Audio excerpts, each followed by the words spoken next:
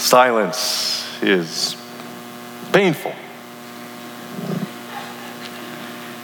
But there's something about singing. Shakespeare described it.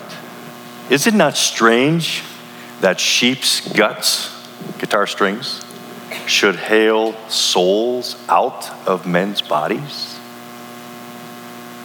When we want to express our deepest longings, our fiercest joy, our most profound trust, we sing.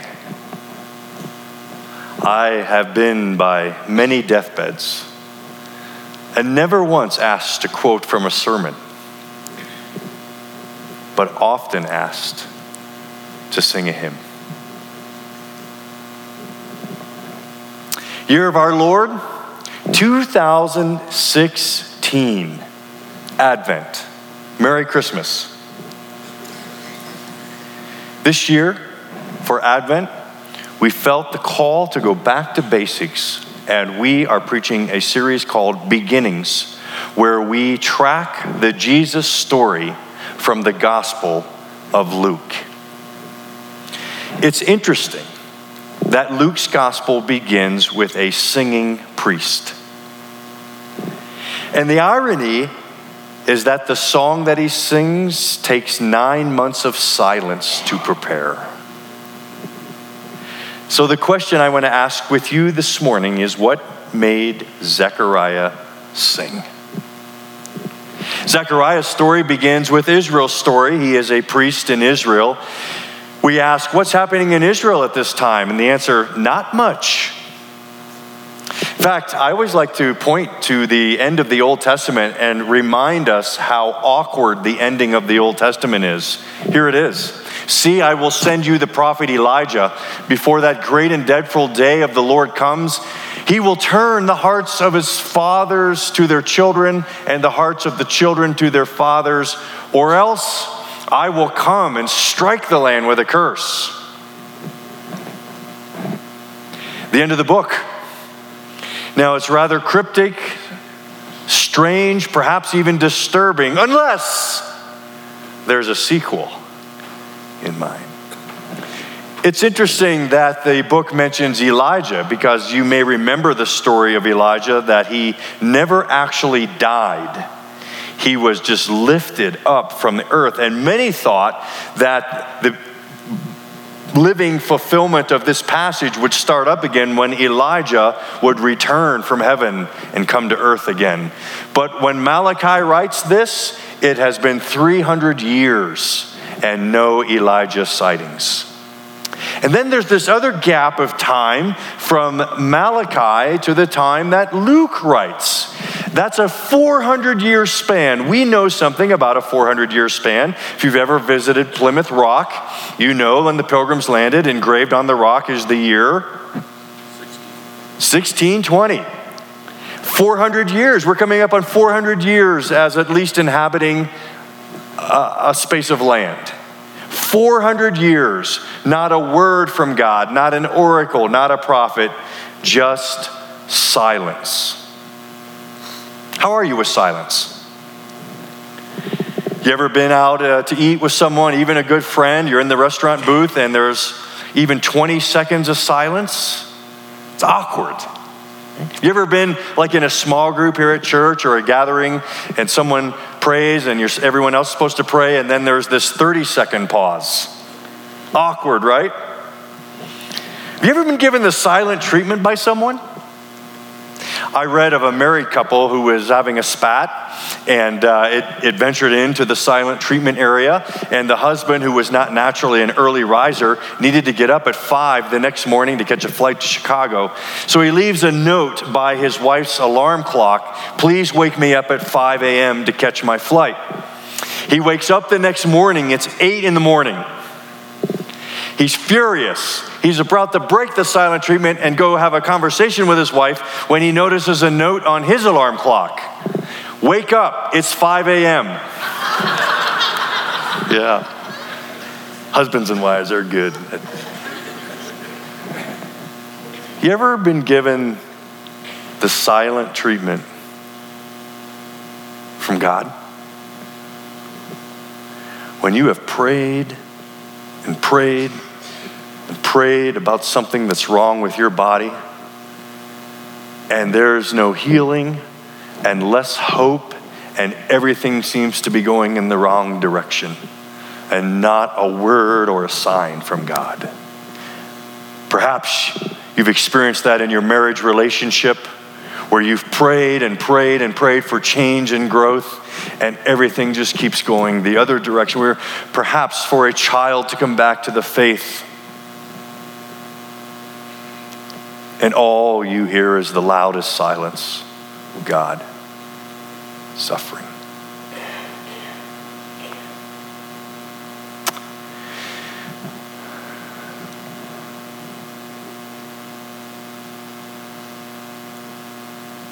Silence.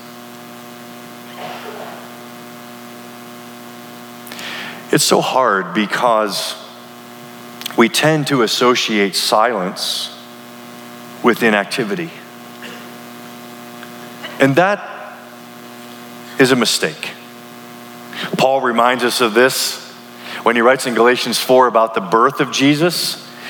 But when the time had fully come, God sent his son, born of a woman, born under the law, to redeem those under the law, that we might receive the full rights of sons. I'm captured by that phrase, time had fully come, that clause. There's a lot packed into that, but mainly Paul's reminding us that just because there's silence does not mean there's inactivity. Because in that 400-year space between Malachi and Luke, well, let me tell you what's going on. In 365 BC, a man by the name of Alexander the Great is leading his army around the cradle of the Mediterranean and amassing the largest conquered landmass in the history of the world.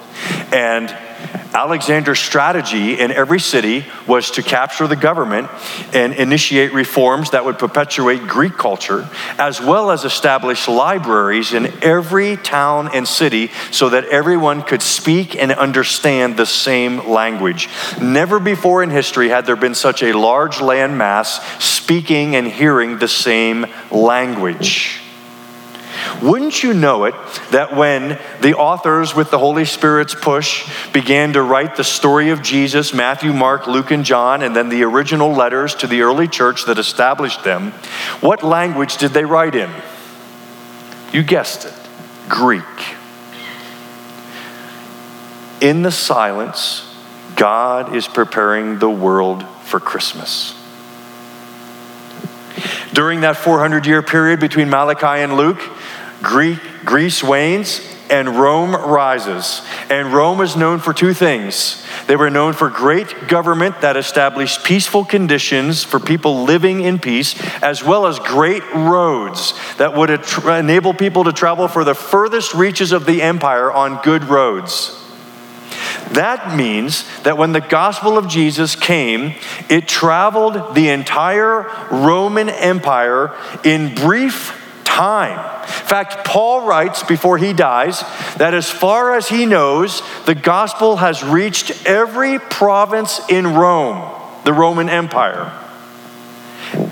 In the silence, God is preparing the world for Christmas. And then we focus narrower on the nation of Israel.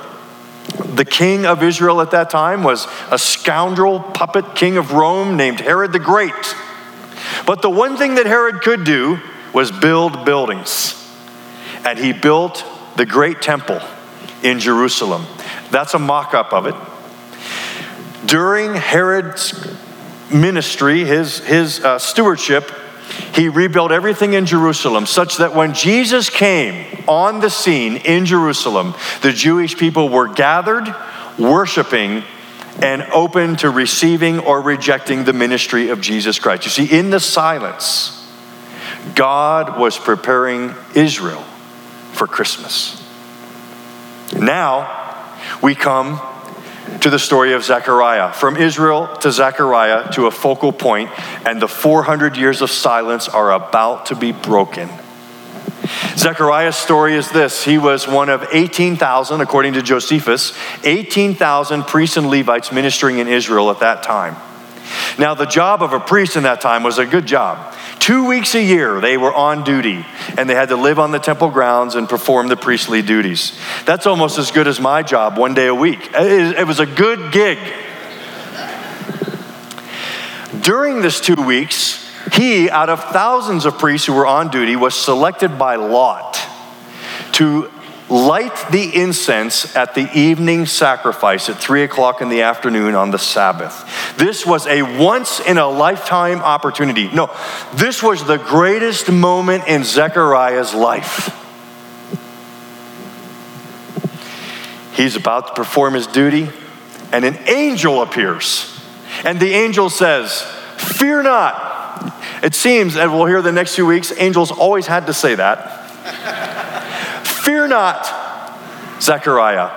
I have heard your prayer." Singular, not prayers, prayer. "Your wife Elizabeth will bear you a son, and you will call him John." What I find interesting there is that it's prayer. I have heard your prayer. Certainly, Zechariah was a good priest and offered prayers for his nation, prayers for his people, all the priestly duties. I mean, a pastor's main work is praying for his people, her people. But this is a specific prayer, and it's no doubt about Zechariah and Elizabeth not being able to conceive a child. Certainly when Zechariah was young married, he was praying fervently day and night, as was Elizabeth, praying that they would conceive and have a child. Now that they're in advanced years, perhaps not praying it as much. It's probably impossible from their point of view. But it's interesting that the angel said that God has heard their prayer from 30, 20, 10 years ago. God was listening. I have heard your prayer. Many of you know the pain and the sorrow with which Zechariah and Elizabeth lived. You see, in the ancient world, to be barren was a very difficult journey in two ways. First, for the woman, in the ancient world, you were perceived as physically defective if you couldn't have a child, and you were shunned. In fact, there were interpretations of the Jewish law that allowed a husband to divorce you if you were infertile. That is so wrong, but it was so real. And then for the couple, if you were unable to conceive a child, the culture perceived you as spiritually defective. There was an area of your life where you weren't obedient. That's why you can't have children. Fix that and you'll have a child. You can imagine the painful journey of shame and sorrow in that culture that Zechariah and Elizabeth walked. Some of you know that journey. Some of you walked into the room this morning with the sorrow of having lost the person who was most dear to you in your life, your husband or your wife, this year or years ago. You know the sorrow of Zechariah and Elizabeth. Some of you have walked in here in this room knowing that your body right now as we speak is breaking down. You have an ailment, a disease, something that's just breaking you apart, and you have cried out to the Lord week after week, sometimes hour after hour, and all you get is the silence of God. Some of you know that sorrow. Some of you know the sorrow of having a child wander off from the faith. Some of you even more know the sorrow of losing a child to death. I think the worst kind of loss that a parent can experience. Some of you know the pain and the sorrow, like Zechariah and Elizabeth, of not being able to conceive a child. And the hardest part is when we have to carry these sorrows when we're doing everything right, when we're pursuing God with all our heart, when we're obedient, when we're loving Him. And yet it's nothing but silence and suffering. With you this morning, I stand here, I don't really have things I can say about that, except to sit down next to you on the mourner's bench and share your tears and enter your suffering. But there's nothing I can say that can fix that. Your journey is God's journey, as is mine.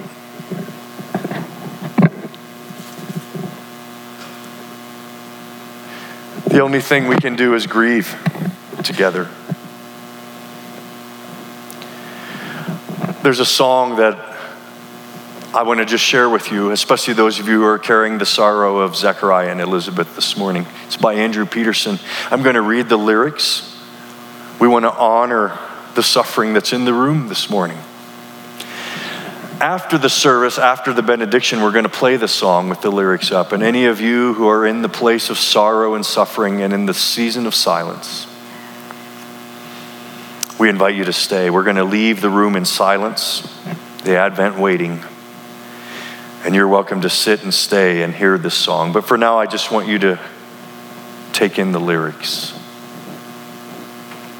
The name of the song is called The Silence of God by Andrew Peterson. It's enough to drive a man crazy. It'll break a man's faith. It's enough to make him wonder if he's ever been sane. When he's bleeding for comfort from thy staff and thy rod, and the heaven's only answer is the silence of God. It'll shake a man's timbers when he loses his heart, when he has to remember what broke him apart. This yoke may be easy, but this burden is not when the crying fields are frozen by the silence of God. And if a man has got to listen to the voices of the mob, who are reeling in the throes of all the happiness they've got, when they tell you all their troubles have been nailed up to that cross, then what about the times when even followers get lost? Because we all get lost sometime. There's a statue of Jesus on a monastery knoll in the hills of Kentucky, all quiet and cold. And he's kneeling in the garden as silent as a stone. All his friends are sleeping and he's weeping all alone. And the man of all sorrows, he never forgot what sorrow is carried by the hearts that he bought. So when the questions dissolve into the silence of God, the aching may remain, but the breaking does not.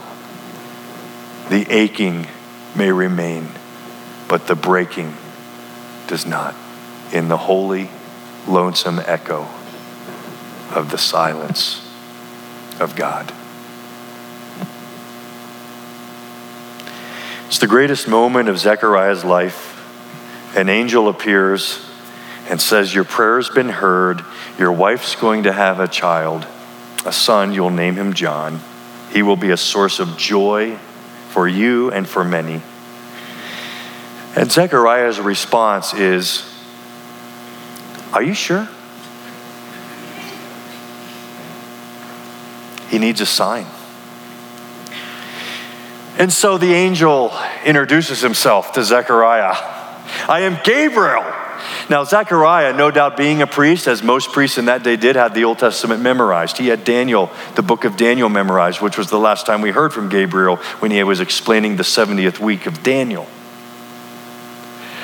I am Gabriel. You want a sign? Here's your sign. Shut up. You are now in a 9-month timeout where you will be unable to hear or speak.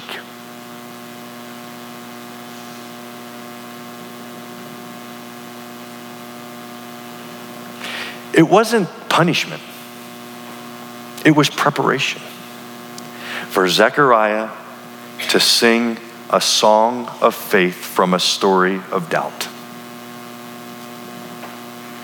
You know, quick aside, there's many conversations in the Old and New Testaments I would pay money, the price of admission, to hear. This would be one of them.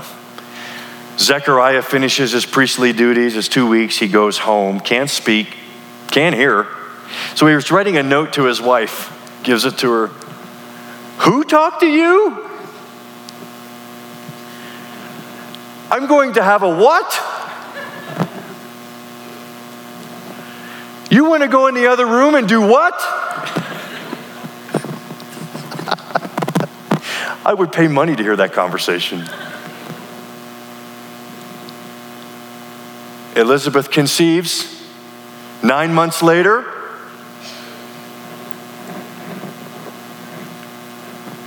John the Baptist. In the silence, God was preparing Zechariah to do two things: name a son and sing to a son. We don't have any idea the pressure that was on Zechariah and Elizabeth in the naming of the son. The story, the community's there. They take on the 8th day to circumcise John the Baptist, and they name them at the circumcision. They name the child, the male child. And Elizabeth, they ask her, what's his name? And she says, John. And they're like, what? In our culture, we feel slight pressure to name the son Junior, or after a relative, and the daughter perhaps after a grandmother. Slight pressure.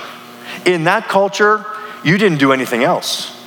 You always named the son after the father or a grandfather. Always. To do so was to dishonor them. So you can imagine the courage and the trust it took from this old couple to resist their family and their community and name the son John. And so they go to Zechariah. Elizabeth said, John. What's the child's name? John, which means God is gracious. Immediately, he's able to hear, he's able to speak, and he sings. And in a moment, we'll look at what he's singing. I just want to pull up for a moment and have us notice Zechariah. Do you know what Zechariah teaches us here?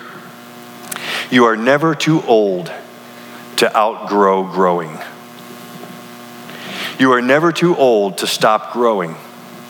God came to Zechariah. He brought a risk and adventure. Zechariah underestimated God. To underestimate God is a sin on the level of rebellion.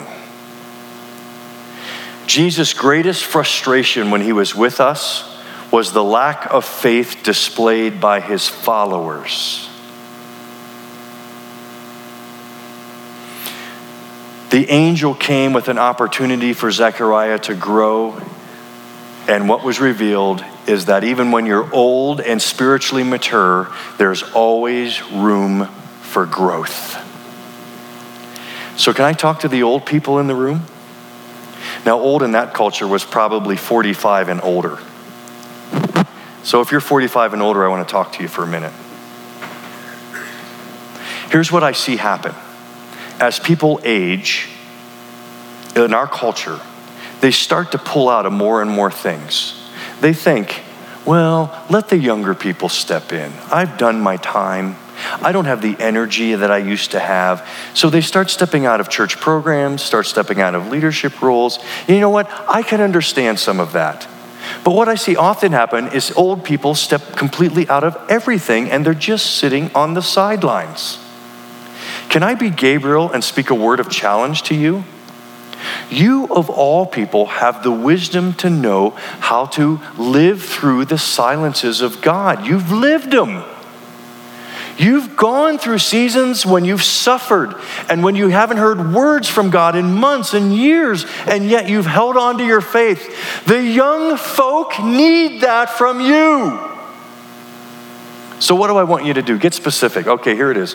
I want you old people in your 50s, 60s, 70s, 80s, 90s to stalk the young people in the hub. I am serious. I want you to watch them bring their little kids in, remembering how much effort it takes just to get everyone out of bed at the same time. And they've struggled to get their kids here. I want you to watch them and go up to them and say, you are doing a great job as a parent. Because all of us who are parents remember how hard parenting is and what it meant when someone we found out was watching us parent and would say, you're doing a good work. I mean, no compliment means more than that to a young parent. I want you to compliment them. And then, and here's the risk, I want you to invite them to your home for dinner, because even 90-year-olds can cook. I want you to invite them to your home for dinner and get to know them and get to know their children so that you can pray for them. And even more, you can watch their kids so that the young couple can go out and work on their marriage. You know what you're doing when you do all of that? You're doing what Gabriel asked Zechariah to do. Name a few more sons and daughters. I want you to adopt them. I want them to become your children. I want their children to become your grandchildren. I want you to have influence on their lives. Because you should never underestimate what God wants to do through your influence.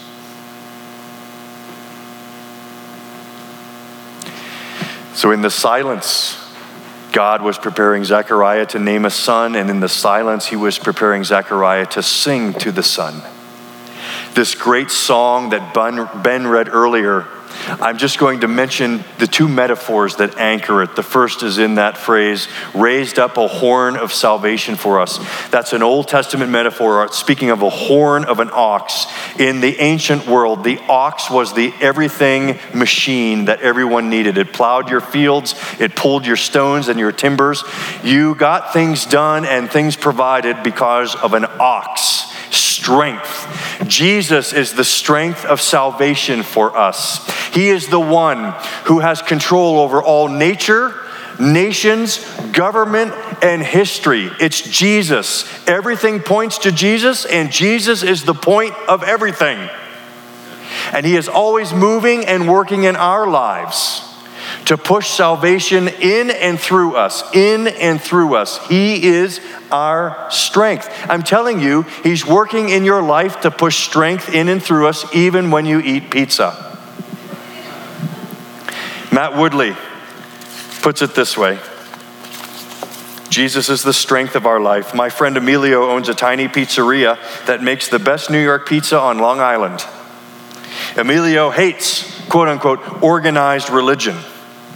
Above the stove where he sticks the orders, he also collects small newspaper clippings about flawed and fallen ministers. He calls it his rack of shame. Every time I come in for pizza, he leans over the counter, slides a few clippings onto the counter and whispers, "Hey, look at this. This padre walked off with $80,000. This pastor slept with 3 church members. This priest abused little boys for 20 years. Okay, do you get why I don't need your stinking church?" A few months ago, fed up with this clergy bashing, I blurted out, "What does this prove, Emilio? So priests and pastors do despicable things. What if I started a rack of shame for people in your profession and declared that I will never again eat pizza?" Actually, over the next few weeks, I tried rummaging through newspapers, looking for articles about pizza guys doing nasty things. Spitting in the bread dough or using cheap ragu instead of homemade sauce. But apparently, pizza guys live pretty clean lives. After a month or two of bickering back and forth, I came to Emilio and said, "I need to order 2 slices of cheese, and I need to ask for your forgiveness." He bristled, shot back. "Is this a joke?" "No, really, Emilio. I'm truly sorry for being a jerk and for arguing with you. And I want the cheese slices too. The truth is, ministers do screw up. We can be pretty decent people, but sometimes we're frauds and hypocrites, and sometimes I am a sham." Emilio immediately softened, and we've actually become friends. But I didn't say this as an evangelism strategy. I said it more because it's true. And it's the gospel. I love the line that summarizes the gospel this way: "We are far more flawed than we'd ever dare admit, but we are much more loved than we'd ever dare imagined." I'm not sure why it's so hard to get this simple truth. I qualify for the cosmic rack of shame. But through God's infinite mercy, Jesus took my place on the rack so that I could go free.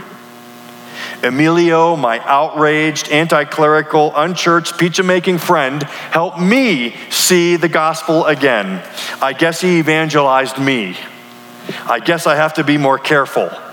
Jesus keeps sneaking up on me. And he's sneaking up on you. Every moment of your existence, he is the horn of salvation. And the second metaphor that anchors Zechariah's song, the 9-month timeout when he had to think about Jesus, is this rising sun. It's later there in the song, by which the rising sun will come to us from heaven to shine on those living in darkness and in the shadow of death. It's never been used of God before until now. And it's speaking of what Jesus would do, become the only man who by his own power walks out of his own grave. And therefore, when darkness enters our lives, even the darkness of the shadow of death,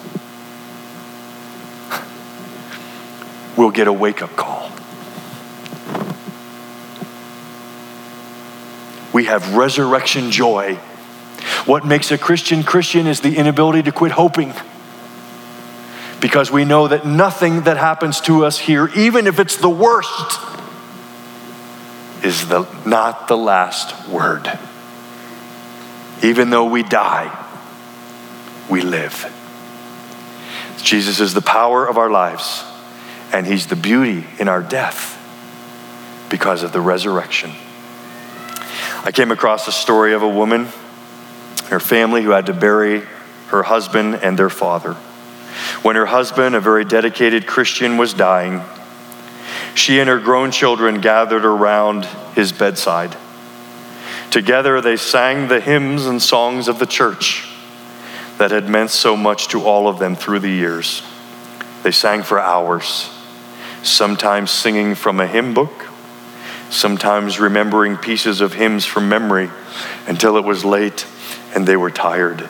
And one by one, they moved from singing to gentle, holy silence until only the woman was singing to her husband. After a while, she began to sing, "What wondrous love is this," which concludes, "And when from death I'm free, I'll sing on, I'll sing on. And when from death I'm free, I'll sing on. And when from death I'm free, I'll sing and joyful be. And through eternity, I'll sing on, I'll sing on. And through eternity, I'll sing on." As she was singing these words, her husband died. And she said that it was in that moment that he became part of the church triumphant. And he began to sing praises to God for all eternity. Waterstone Community Church, my sisters and my brothers, never equate silence with inactivity. Because even in the silence, God is preparing you to sing a song of faith about the power of Jesus and the beauty of his resurrection. And knowing those things, he will even redeem your silences.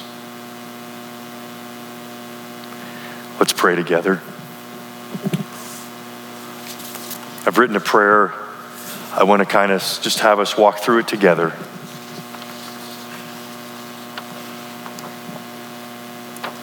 Do you believe God is able to step into your life with joy and blessing where there has been disgrace and disappointment? That's what Christmas really means for each of us. What Elizabeth said in verse 25 is true of each of us. Because God sent his Son, he's looked with favor on us to take away our disgrace among men. Do you believe that? We think, God, you don't know what I've done. You don't know what I've gone through. You don't know how hopeless my situation is. May we even from a story of doubt, be able to sing a song of faith with Zechariah. Jesus is the strength of my life. It does not depend on you. He knows what you've done. He knows what you've been through. He knows how bleak it looks. He is the rising sun of mercy who went to the cross bearing every sorrow, every sin, and every wound. You are forgiven. All is resurrection. His promises are yes. This is Christ the King, whom shepherds guard and angels sing. Let's stand and proclaim it now in song.